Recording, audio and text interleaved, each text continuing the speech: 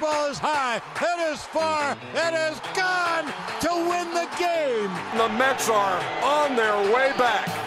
World champions for the 27th time. Home plate for all things Major League Baseball. This is the Nosebleeds Podcast on WFUV Sports. Hello and welcome to Nosebleeds, WFUV's baseball podcast. Excited to be with you today, talking some Mets, talking some Yankees, and of course, the rise of no-hitters this year. We will get into all of it. My name is Sam Davis, joined by Ryan Gregoire.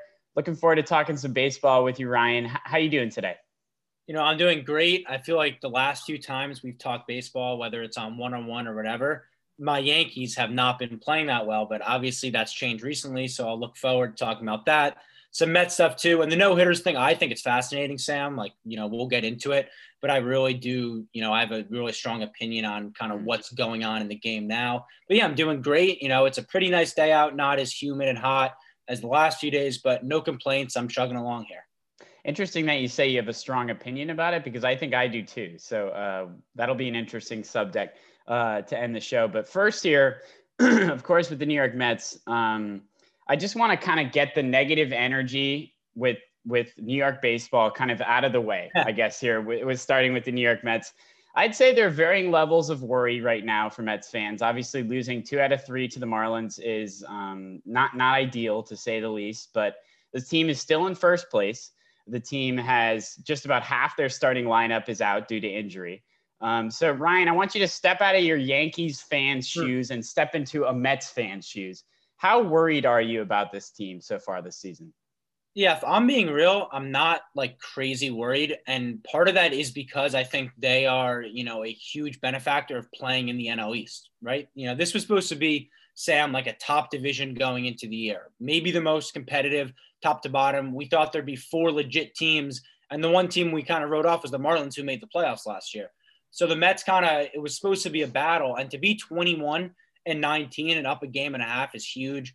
I think with all the injuries, you know, it's 6 of the 8 opening day starters, position players are out right now. So they're just getting ravaged. There's nothing you can do about it when all your guys are hurt.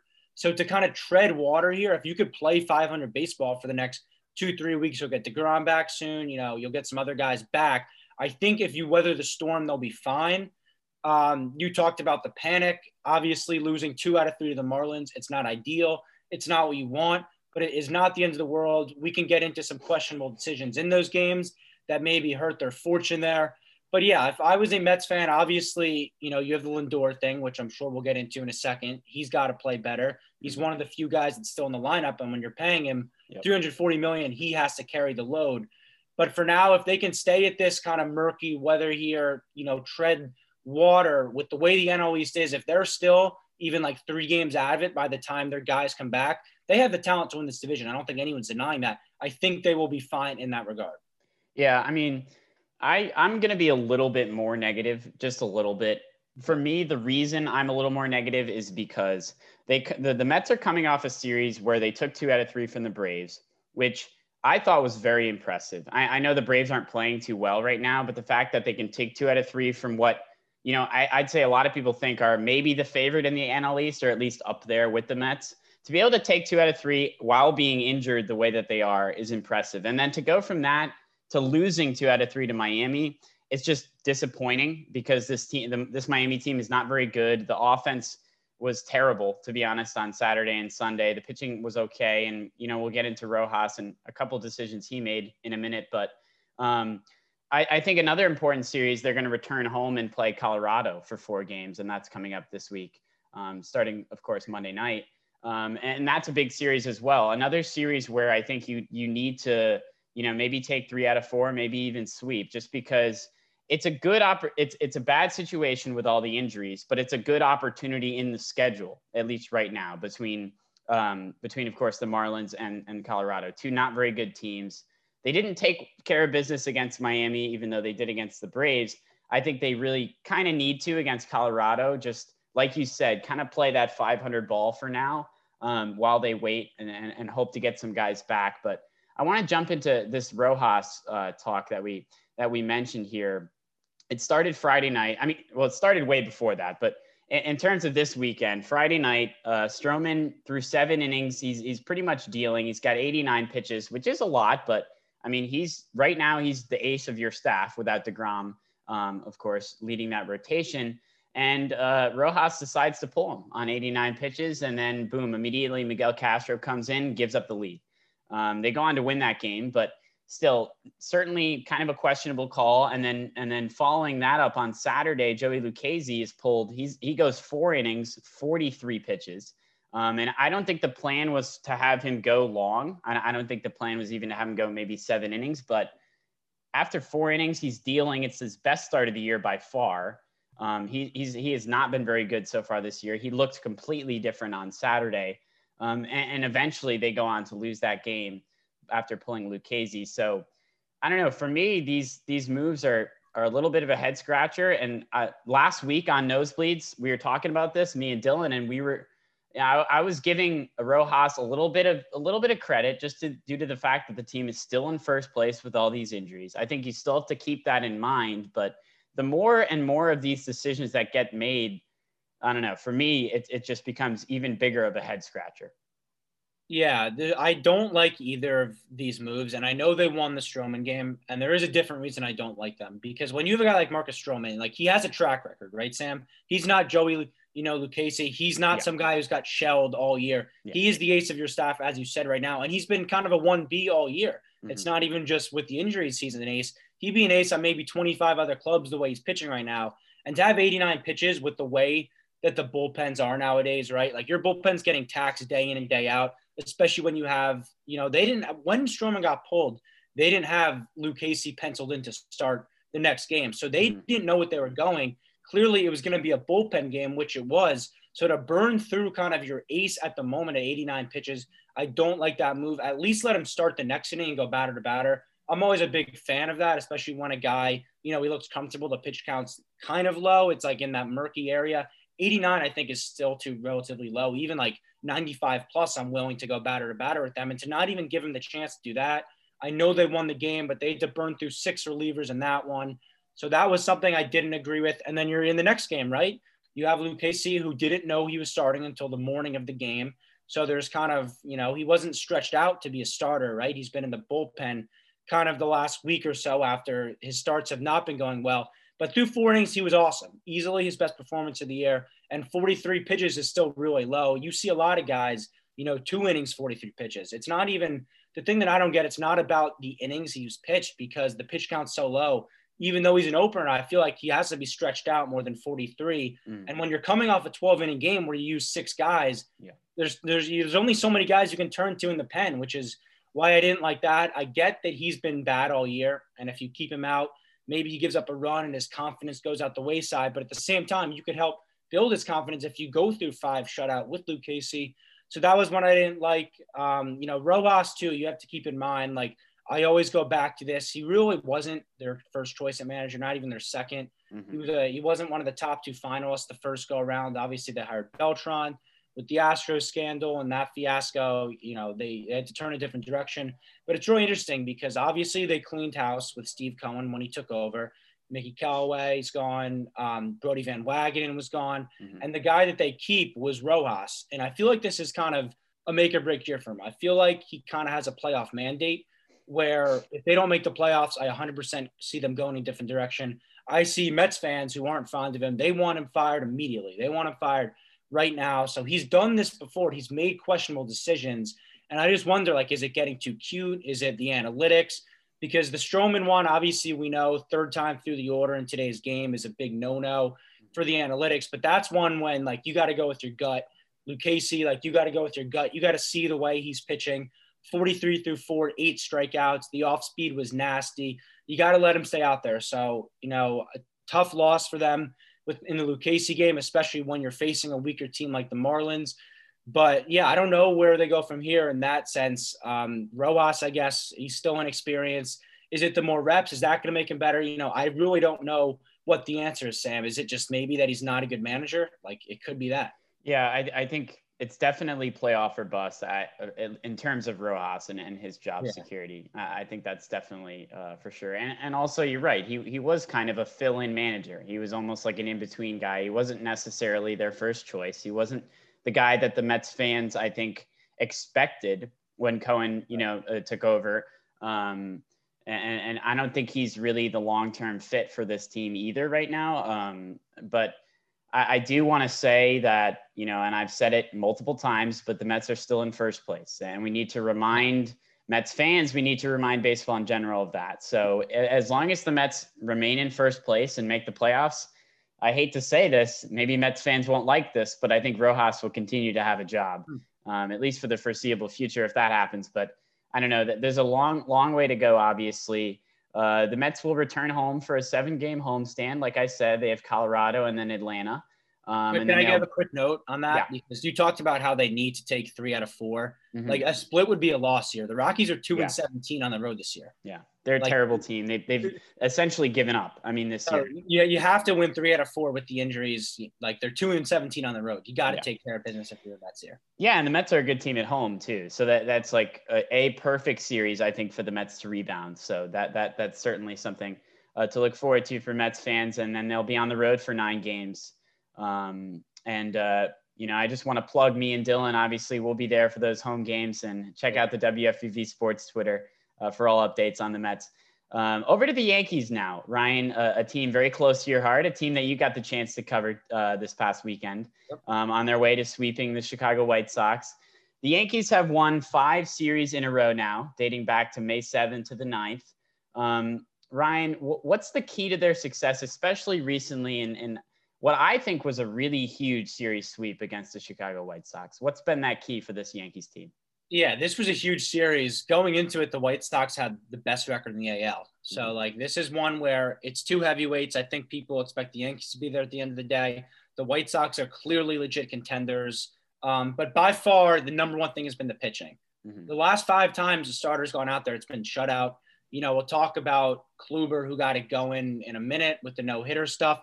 But for Herman and Monty to go 7 shutout back-to-back, and even a guy like Taillon, who's been super shaky all year, he's coming off the heel of 4 straight, 7-inning shutouts by the starters, and he's able to go 5 shutout. He really didn't have his A stuff, but he was able to get his fastball by the White Sox. And we all know Garrett Cole, right? I covered that game on Saturday. I think he had like his B- stuff, and he still went 7 shutout.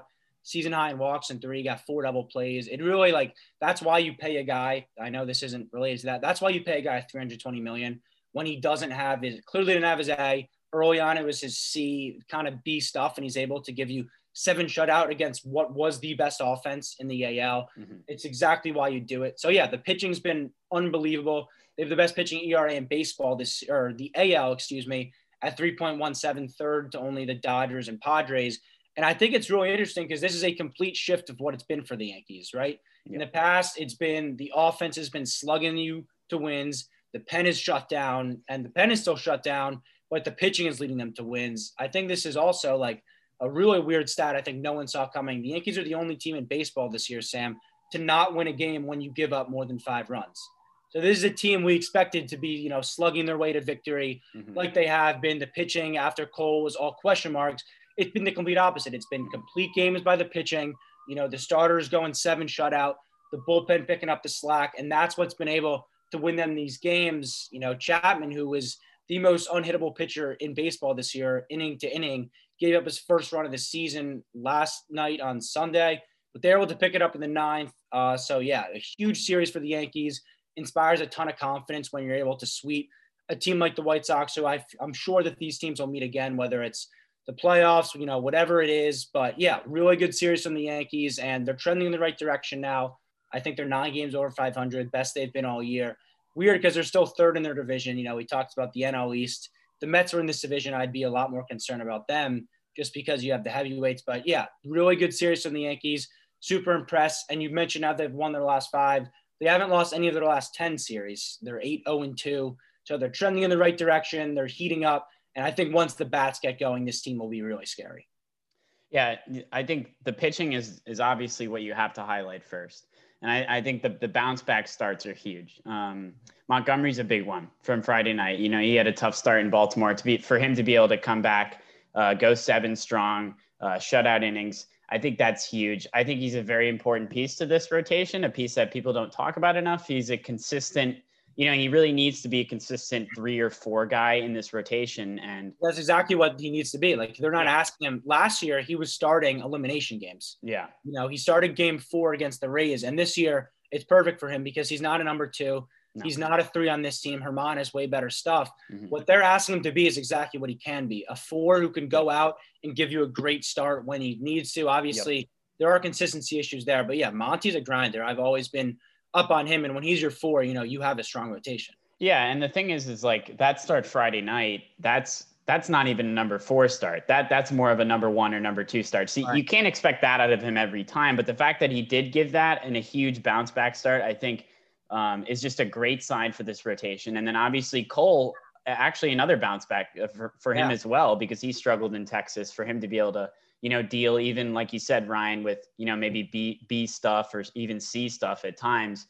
I see that with DeGrom, you know, covering the Mets. It's the same thing. He'll go out there and not have great stuff and still go 7, give up none. 2 of the best there to do it. With Cole and DeGrom.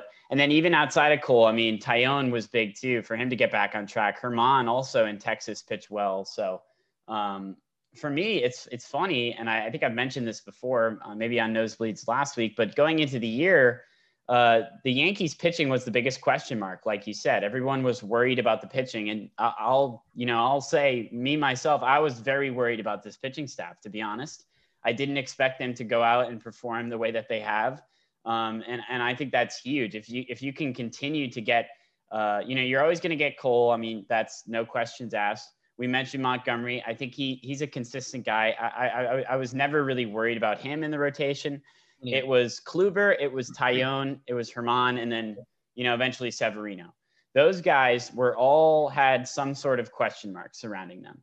And the fact that, I mean, right now, this is kind of recency bias, but at the moment, I mean, Herman, Taillon, and Kluber are all pitching very well. So the fact, if they can continue to have them rolling in this rotation, and then, like you said, you get these bats going, which is, you know, probably the biggest strength of this team, I would say. You know, the bullpen's been great too, and that deserves mentioning. But if you get the bats going and this starting rotation continues to deal, watch out. I mean, I think this might be kind of the month, maybe this month of May, where we look back and say, this is when the Yankees started to really get on a roll.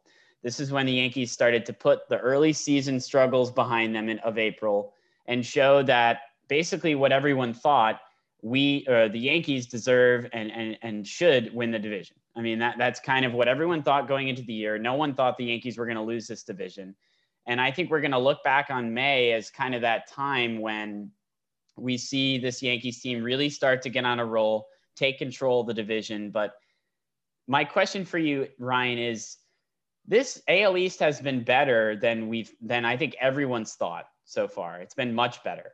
And I think, you know, obviously, I think most people believe the Yankees are going to come out on top of this division eventually.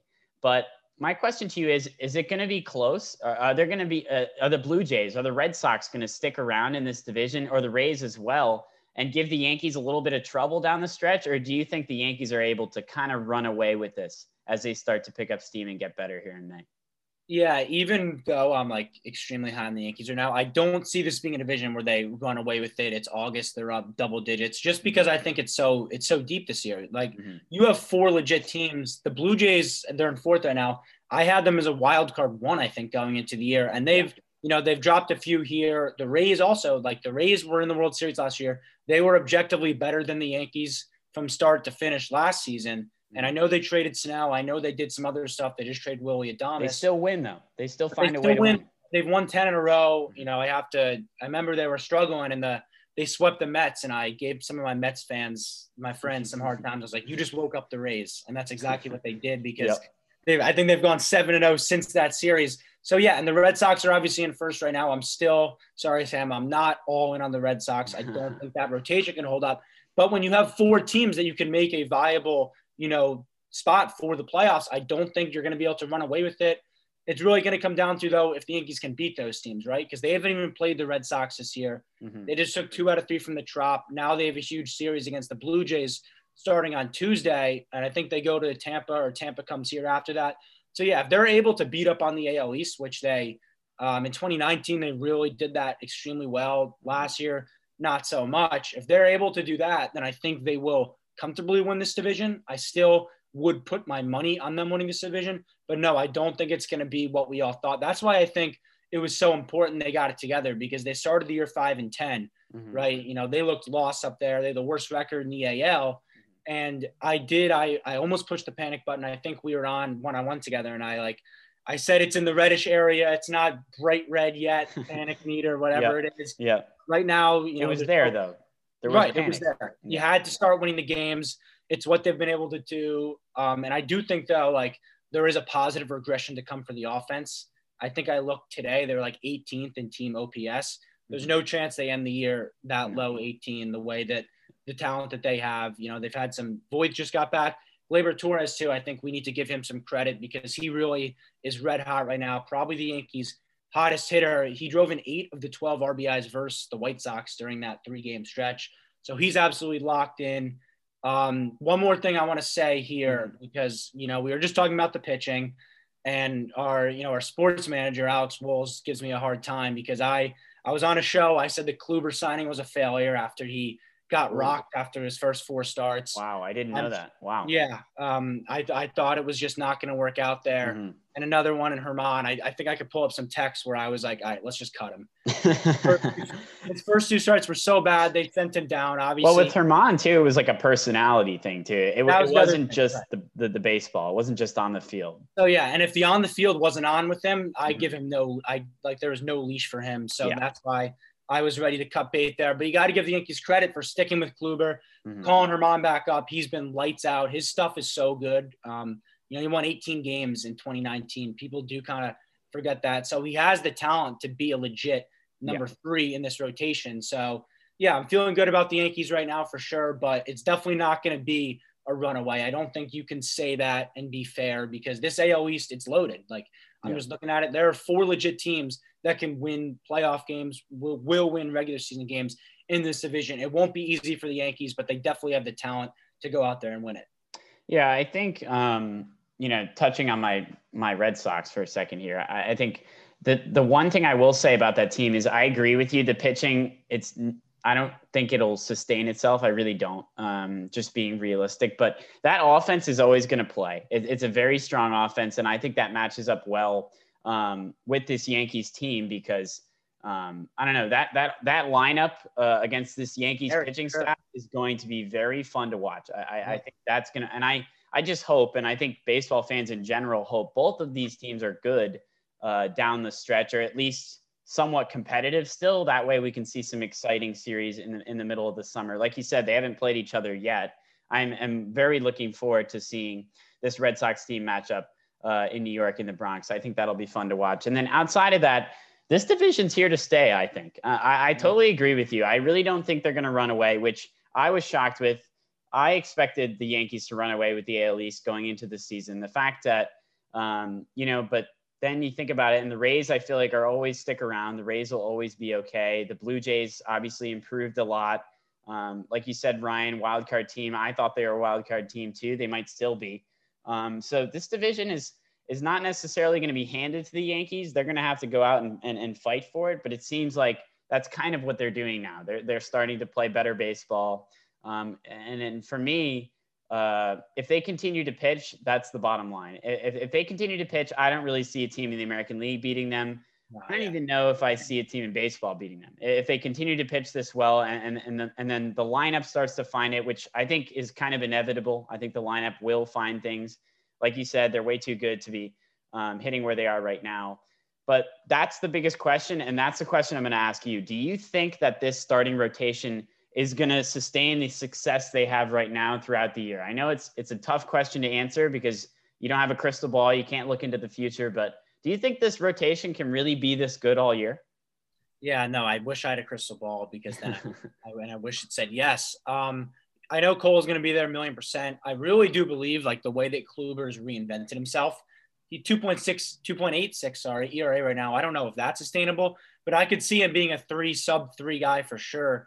Just the way he's looked. I know he just had that, no hitter. We'll get into that in a second, but I really do believe in him. I just talked about Germán winning 18 games. I know wins are not indicative. I'm not a big wins guy myself, but clearly you have to go out and perform to get, to 18 wins in a season. So honestly, like the way that they look, Taillon, I'm still bullish on. I'm not really all in on him. And Monty, we just talked about, he's just a solid number 4 in this rotation. So are they going to end the year with the best pitching ERA in the AL? I can't say that for certain. Like probably not, especially with the way you talked about the Red Sox offense, that those are going to be slugfests. They always are. And just a note on that too, you talked about how it's good if both these teams are good. And I agree 100%. There's nothing worse than like mid-August Sunday night baseball game and one of these two teams are like 15 games out of it. It just takes the juice and the atmosphere out of the air. And it looks like we'll have it this year. Obviously, I don't root for the Red Sox to do well, but the game is 100% better if those two teams are beating each other up a little bit. So yeah, it's a really tough question. I don't want to come out in here and say no, but I'd also love to be proven wrong if I did say that. I think that they will be able to be an above average rotation. I will confidently say that. And that's something that you have not been able to say in years past. There really have not been throughout this kind of like 2017 to now, which is kind of the new era, which has been the new kind of competitive Yankees here. You've never had more than 2 guys you can confidently give the ball with trust. It's been like a Tanaka, Sevy, some weird things there. Last year, it was really just Cole and Tanaka. But this year, I think there's 4 guys you can legitimately give the ball to. Whether the numbers stay as sharp and nice as they are now, I don't think that's going to stay. Obviously, you've thrown 5 straight. It's 35 scoreless innings by the rotation. That's not sustainable. But yeah, I do think that you're going to have a rotation where you finally can trust 2+ guys. And I think in the playoffs, that's how you win. You need to be able to trust. You need to be able to reach down in the well, get starters who can go. They can eat innings and they can get outs. And I think that's exactly what the Yankees have this year. It's just a question of, is it going to be enough with the lineup? Because we talked about how we think the lineup's going to get better. The one thing I'll say, Hicks, kind of newish news in the last week, is going to have surgery on the wrist. He's out for months, they said. I'm not counting him to come back. Maybe he toughs it out like he did in 2019, late down the stretch there. But I do think the Yankees should be aggressive on that side of the ball, which is interesting. I think they have the lowest OPS in baseball from the left side. They've pretty much had non-factors everywhere. So I think they could go out and add a bat there. And the pitching, just to go back to that, I think it's here to stay. I really do, Sam. Numbers not the same, but I do think you will be able to count on these 4 guys when it's all said and done in October. Yeah, and I think circling back to this past weekend, speaking of the playoffs, that's a potential matchup a lot of people thought would happen. That was an ALCS matchup. I think a lot of people considered was the White Sox and the Yankees. So for the Yankees to go out and sweep that team, I think that's huge for the confidence. That's huge for the Yankees organization as they kind of get on a roll here, start to win some ball games and show themselves as the team that everyone thought they would be going into the season. So, but before we end the show here, we've been hinting at it throughout and we're finally getting to it. There's been a big theme in the game of baseball that we have to bring up, and it's, of course, the rise of no-hitters. Since the last edition of Nosebleeds, which was last Monday, we're going to use that as a little bit of a reference point. There's been two no-hitters. Spencer Turnbull no-hit the Mariners on Tuesday the 18th, and then Corey Kluber, of course, as everyone knows, no-hit the Rangers on Wednesday the 19th. So that's 6 no-hitters this season. It's 7 if you count Madison Bumgarner's 7-inning no-no, which was unofficial, as I'm quoting, but still a no-hitter. And that's the most amount of no-hitters through May 19th in Major League history. And to make the numbers even crazier, only 3 teams have been no-hit. The Mariners, Rangers, and Indians have been no-hit twice, all 3 of those teams. So, Ryan, I'm just going to throw you the question that's just been on everyone's mind. It's kind of a 2-part question. The first is, are the rise of no-hitters the result of a very bad offensive season to this point, at least? And with so many no-hitters this year, have they become less meaningful? Yeah, it's funny that you asked me that because I was on Nightly last week, and it was the day after Turnbull's no-hitter, and I was talking about how they aren't meaningful anymore. I think I tweeted after the 3rd, like, it's not history anymore. I got some pushback on that. And then what's happened? There's been 3 no-hitters in the last 2 weeks since then. So that's kind of been validated. And no, I don't think, it's 6 no-hitters. We're mid-May. We're on pace for almost 20 this year. The record is in the modern era, it's 7. We're going to shoot past that this year. And I do think, as you said, it's a result of the dead end ball, 100%. The offense is obviously at an all-time low, right? We're under 240 for the year still. I think we're going to shatter the strikeout record as well. But the funny thing is, I was on the show on Wednesday talking about how they're not meaningful anymore after Turnbulls. And while I'm doing the show, Corey Kluber was like 6 innings into his no-hitter. And obviously I'm a Yankee fan. And so I go and means a little bit. So I go and I tweet after the game. I took back everything I said about no. I mean, it was still awesome to see Kluber throw his no-hitter. I remember after the show, I sprinted down the stairs to get the game on to watch the last 9 outs. But I still felt a sense of happiness and stuff. But no, I don't think that they are what they once were. I remember as a kid, you get a text or whatever. This guy's a no-hitter through 8 innings. You throw on MLB Network, you throw on Sports Center. You're all in on that last 3 outs. It's such a special and unique thing to baseball where you have one person, right? 27 outs without getting a hit. It's something that you dream about as a kid of doing that. And I do think there's just an aspect this year of it doesn't mean as much. But I was watching Turnbulls. It was late at night. It was 12:30, and it just wasn't the same buzz and the same kind of atmosphere that I felt getting the no-hitter. And I do think it's just a result of the balls, and it's something they have to change. I think we've seen a slight uptick in recent years, but nothing like this. I mean, 6 no-hitters, kind of a 7th with the 7-inning one, whatever. And it's only May 24th. It's absolutely absurd. So yeah, I don't see the significance meaning as much as it did, which is really unfortunate. And I think, I don't want to be up here, and I hate when I don't want to bash Manfred, say this and that without giving a solution. And I don't have a solution. But what I do know is something needs to be done, because why is there a no-hitter every single week? Why is there a no-hitter watch, every 3 days? That can't be the way the game is trending. It's not fun either, right? No. It's not fun if no-hitters don't mean as much. And it's not fun if you're watching games, even if they're not no-hitters, where the teams aren't scoring. Yeah. Last night after, basketball, whatever, Knicks lost, I turn on baseball. I'm done with basketball for the night. And it's 0-0 in the 9th inning of Sunday Night Baseball, Cubs Cardinals. At a certain point, we got to get the offense back on track. I know with the weather warming, the ball will start to carry more. But yeah, I don't know what they did with the balls. They definitely tinkered them a little bit. But yeah, it's been a weird year in that sense. The offense has to get better. No hitters, they just aren't the same in my eyes right now. Yeah, I think everyone can say there's a problem. I think everyone can realize that. The solution is a lot more difficult to think about. For me, I'm going to point a little bit of this problem, and not the whole problem, to a different hitting philosophy that's been around the game of Major League Baseball. And it's not just this year. It's been a couple of years at least.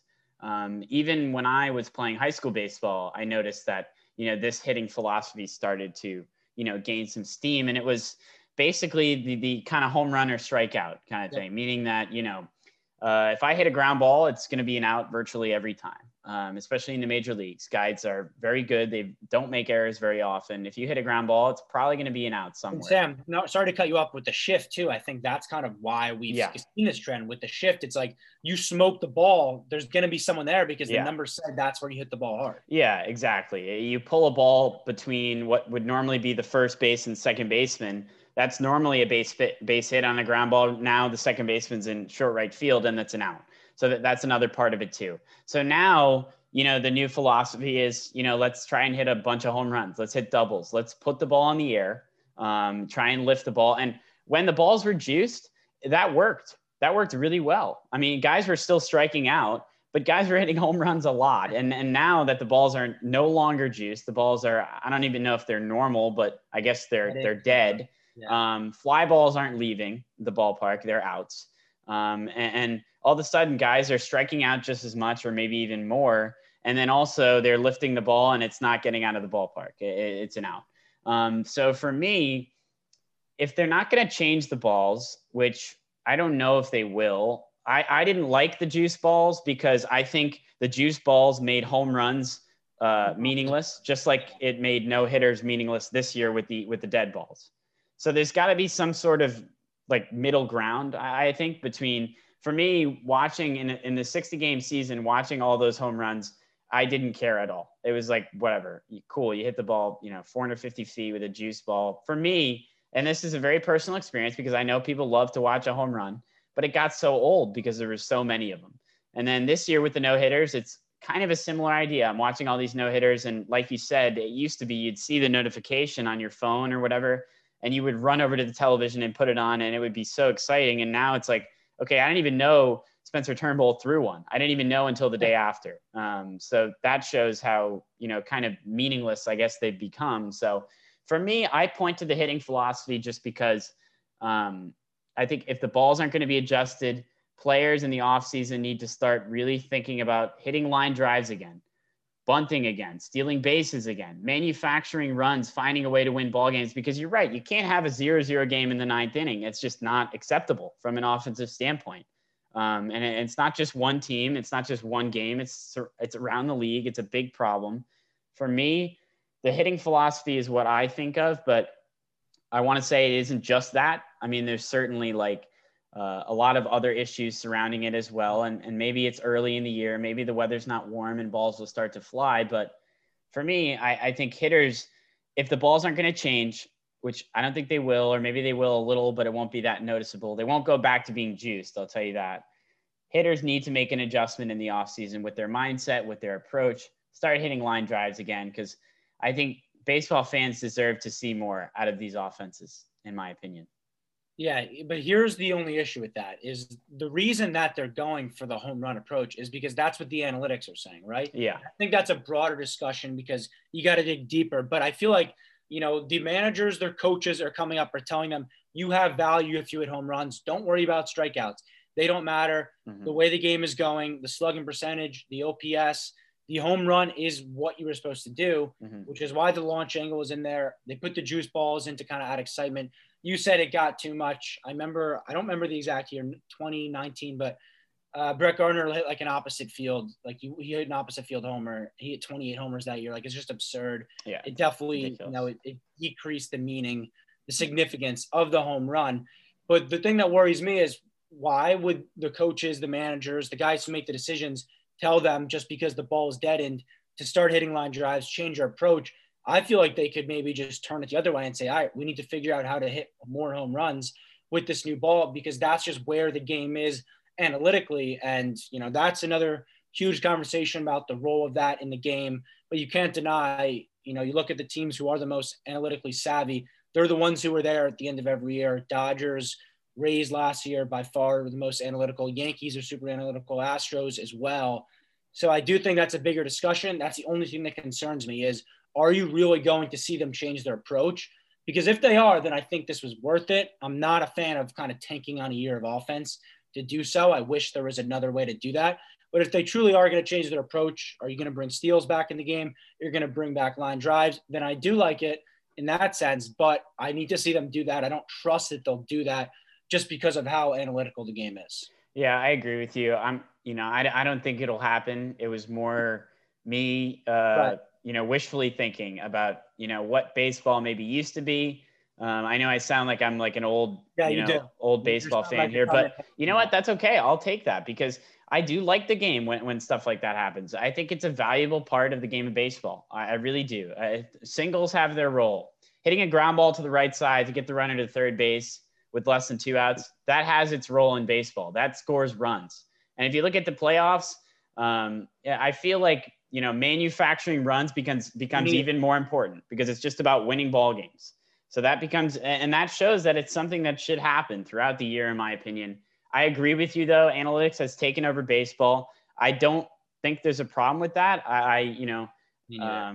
At all, but I think you're right. It's going to be a lot more difficult than just talking about it to get these organizations to really, change their mindset and change their way of hitting. That's just kind of, I guess, the nature of the game right now. You have kind of the new school and the old school, I would say, combating right now. You have some teams more on one side, some on the other, a bunch kind of in the middle there, which makes for an interesting, I think, 10, 20 years of baseball upcoming. We'll see what happens. But in the short term, something has to be done. I think everyone can admit that something has to be done for these hitters to start producing a little more. Maybe this will maybe, when the weather's nicer, the balls will fly more and we'll forget about this conversation. But I do think this is a big issue that is going to define the next 10, 20 years of baseball. I really do. I think this is this might be a turning point for that. So we covered quite a lot today. I'll get off my soapbox here and stop ranting. But Yankees, Mets, of course, and then obviously these no-hitters. We might see some more down the road. I'm sure we will in a historic year for no-hitters. But I think that's going to do it for our show today. Thank you for listening. I'm Sam Davis, along with Ryan Gregoire. This has been Nosebleeds, a production of WFUV Sports.